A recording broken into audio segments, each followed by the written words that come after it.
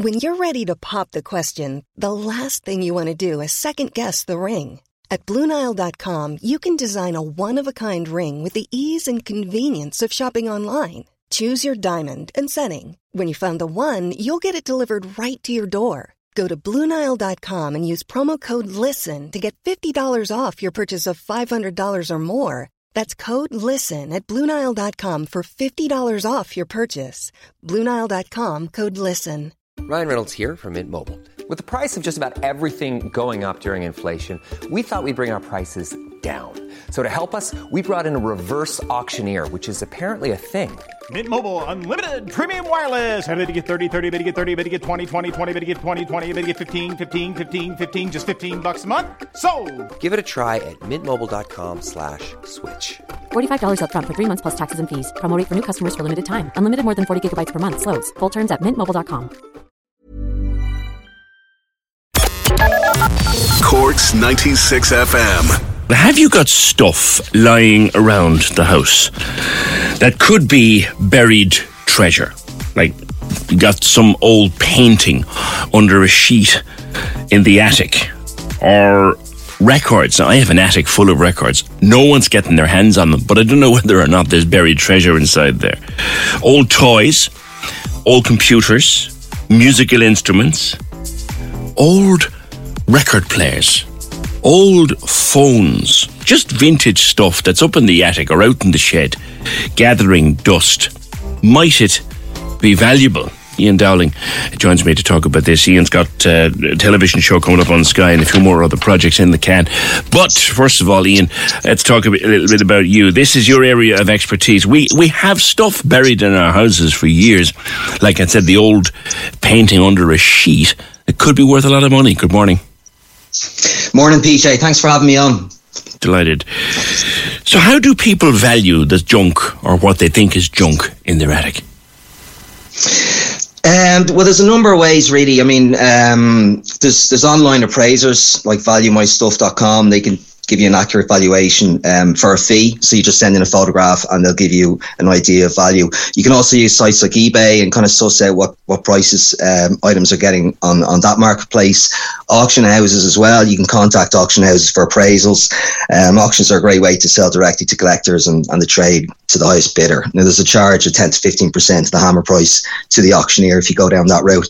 You can also contact an antique dealer directly. So you can go online to there's a database, the IADA, the Irish Antique Dealers Association, and you can have a list of dealers there, so you can check in with your local dealer. And not all dealers are with the IADA, so there's a lot of great dealers that around the country not registered with them, and they're also brilliant to deal with too. So you can always contact your local antique dealer and see, what kind of value they place upon it.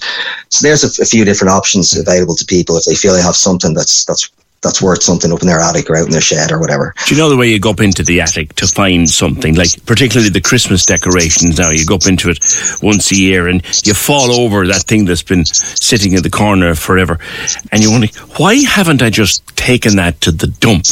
What kind of things might be a treasure trove that you wouldn't be knowing about? Yeah, well, one of the things I think that's great about Irish people, certainly from what I do, is just that we have a kind of a waste not, want not kind of attitude. We'd rather kind of store something away up in the attic than throw it out. And I think that's brilliant. And we're also a little bit sentimental too, I think. So for that reason, I think a lot of people do have stuff stored away and they don't throw things out. And that's great. The types of things that people could have, it could be anything from art. I mean, I had a friend of mine whose auntie found 3 Harry Kurnoff paintings wrapped up in paper in an attic in Marino. They were selling the house, and it was up there, the corner of the rafters, and they ended up being valued at 10 to 15,000 each. So there's an idea. And then look, not everybody's going to find a high value painting in their attic, but original art of all description has value, and the quality matters a lot. Vintage stuff, like in my house, for example, I've been collecting music stuff and records in particular for, God, I'd be almost afraid to say how long I'm collecting records, and I've got one whole wall of my attic just stacked up with stuff. Some of it might be valuable. Yeah, so when it comes to records, they can range from €1 to thousands. I mean, popular records that were made in their millions hold less value, but if you keep an eye out for rare records, ones that were made and withdrawn, they're high value attached to them. And eBay, again, is brilliant for records to get an idea of value. So it's only just a couple of clicks away. So if you have something, you have a few records up in your attic, eBay is a great place to check the kind of value that they can achieve. So condition is always hugely important with vinyl. Coins, books. Coins, books, yeah. I mean, look, it's unlikely that you'll have a Ulysses or something up in the attic or in your bookshelf, but there's a lot of books out there that still have value. I mean, Harry Potter books can command large sums of money, and they don't necessarily have to be in pristine condition. Yeah, and if you, in general, when you're talking about books, it's first edition of a popular book in good condition with a dust jacket can bring in the most money, and if you have a signed copy, it adds further value too. Even toys. Pardon me? That old silver butter dish that you took from Granny's house. Those kind of things. Absolutely.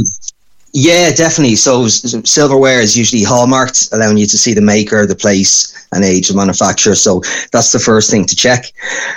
Silverware sets, they're not as popular now as they once were in the second-hand market, but you can always consider selling silver for its value and weight to bring in, a quick bit of cash. Yeah.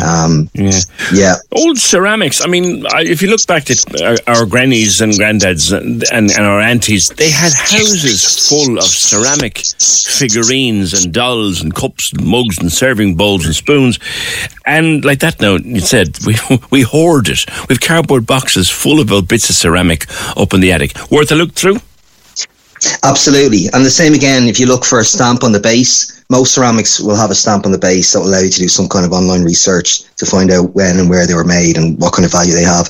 I mean, any kind of ceramics with, nostalgic kind of stuff, like, the flying ducks, the 3 flying ducks that were very popular in the 70s and 80s. Like, I'm a big fan of those. And, they're very collectible at the moment because, a lot of, over the years, they were commonplace, but over the years they've become broken or binned, and they're now actually quite hard to find, and they can go for a couple of £100 in nice condition. And I think it's because of that nostalgia. That's why people like to, that's why people like them and why they've got a value, because they were that commonplace. But ceramics, as I say, a lot of them just kind of disappear. They get broken, and they just and those 3 flying ducks, if you have them, there's a nice value attached to them these days. I was lucky enough to see Queen at Slane back in the day, the great Freddie Mercury in action. I'm showing my age now, admittedly. But I happen to know someone who still has the poster advertising the gig, framed and in mint condition. Stuff like that worth money. Big time, yeah. No, I mean, any original concert posters have a good value attached to them. So, if you have a poster for the first Slane gig in 1981, or Nirvana's cancelled 1994 Dublin gig, or Muhammad Ali in Croke Park, or Bob Marley 1980 in Dalymount Park, like the Bob Marley poster there was one at auction, went for £1,200 there about 6 months ago. So that gives you an idea. And U2 concert posters, they always sell really well.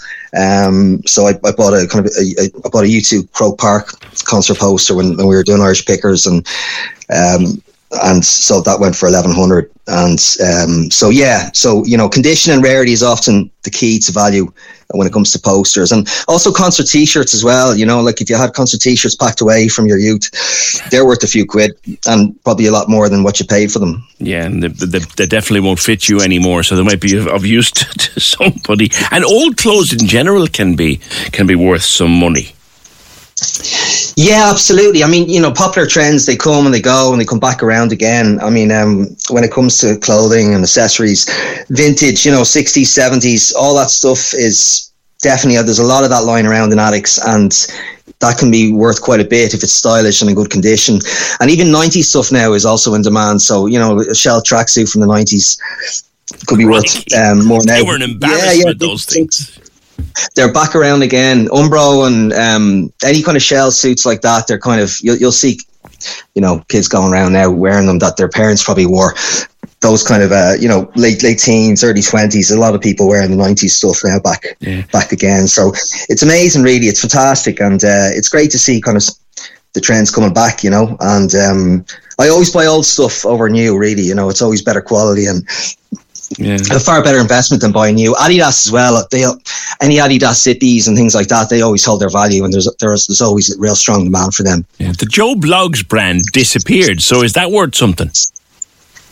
Joe Bloggs, I would say so, yeah, for the nostalgia of it. But it's kind of, you know, a lot of the sports stuff really, like Adidas, Umbro, that stuff's really strong demand for that. In particular, but yeah, Joe Bloggs, I would imagine they do. I haven't seen too much of that around, to be honest. People scrambling around attics and sheds now to see if they got. Remind me again. So people's first port of call is IADA, is it? Yeah, so the Irish Antique Dealers Association, you can. There's a list of dealers on that site, but as I say, there's a lot of dealers that aren't registered with the IADA that are fantastic too, and they're brilliant to deal with. So if you contact your local dealer in the area, they might be able to give you an idea of value. Auction houses, valuemystuff.com and eBay, and also you can contact me on Irish Picker Instagram if you want to get an idea of value. I'll try and help you. Irish Picker. Now you've got a TV project either on or coming up. Which is it? So we've done the first series of Irish Pickers, and we couldn't film last summer because of COVID. So we're hoping this summer now. So I'm going to find out next month. But fingers crossed, because although the show is about antiques, I mean, it's just a great way to kind of showcase the history and the people and the scenery of Ireland in a really nice way. So I'm really kind of buzzing, looking forward to getting going on it again now. Fingers crossed this summer. When is that up? When are we filming? Yeah, when can we see it? Oh, well, I'm not sure. We haven't even started filming yet. So we're hoping this summer. I'm waiting for confirmation from the network next month. So we filmed in summer before, and that's the best time to do it. So fingers crossed now this summer we'll be back at it. Okay. Ian, thank you very much. Ian Dowling of Irish Pickers. There's junk in them, their attics that could be worth money. Cork's 96 FM.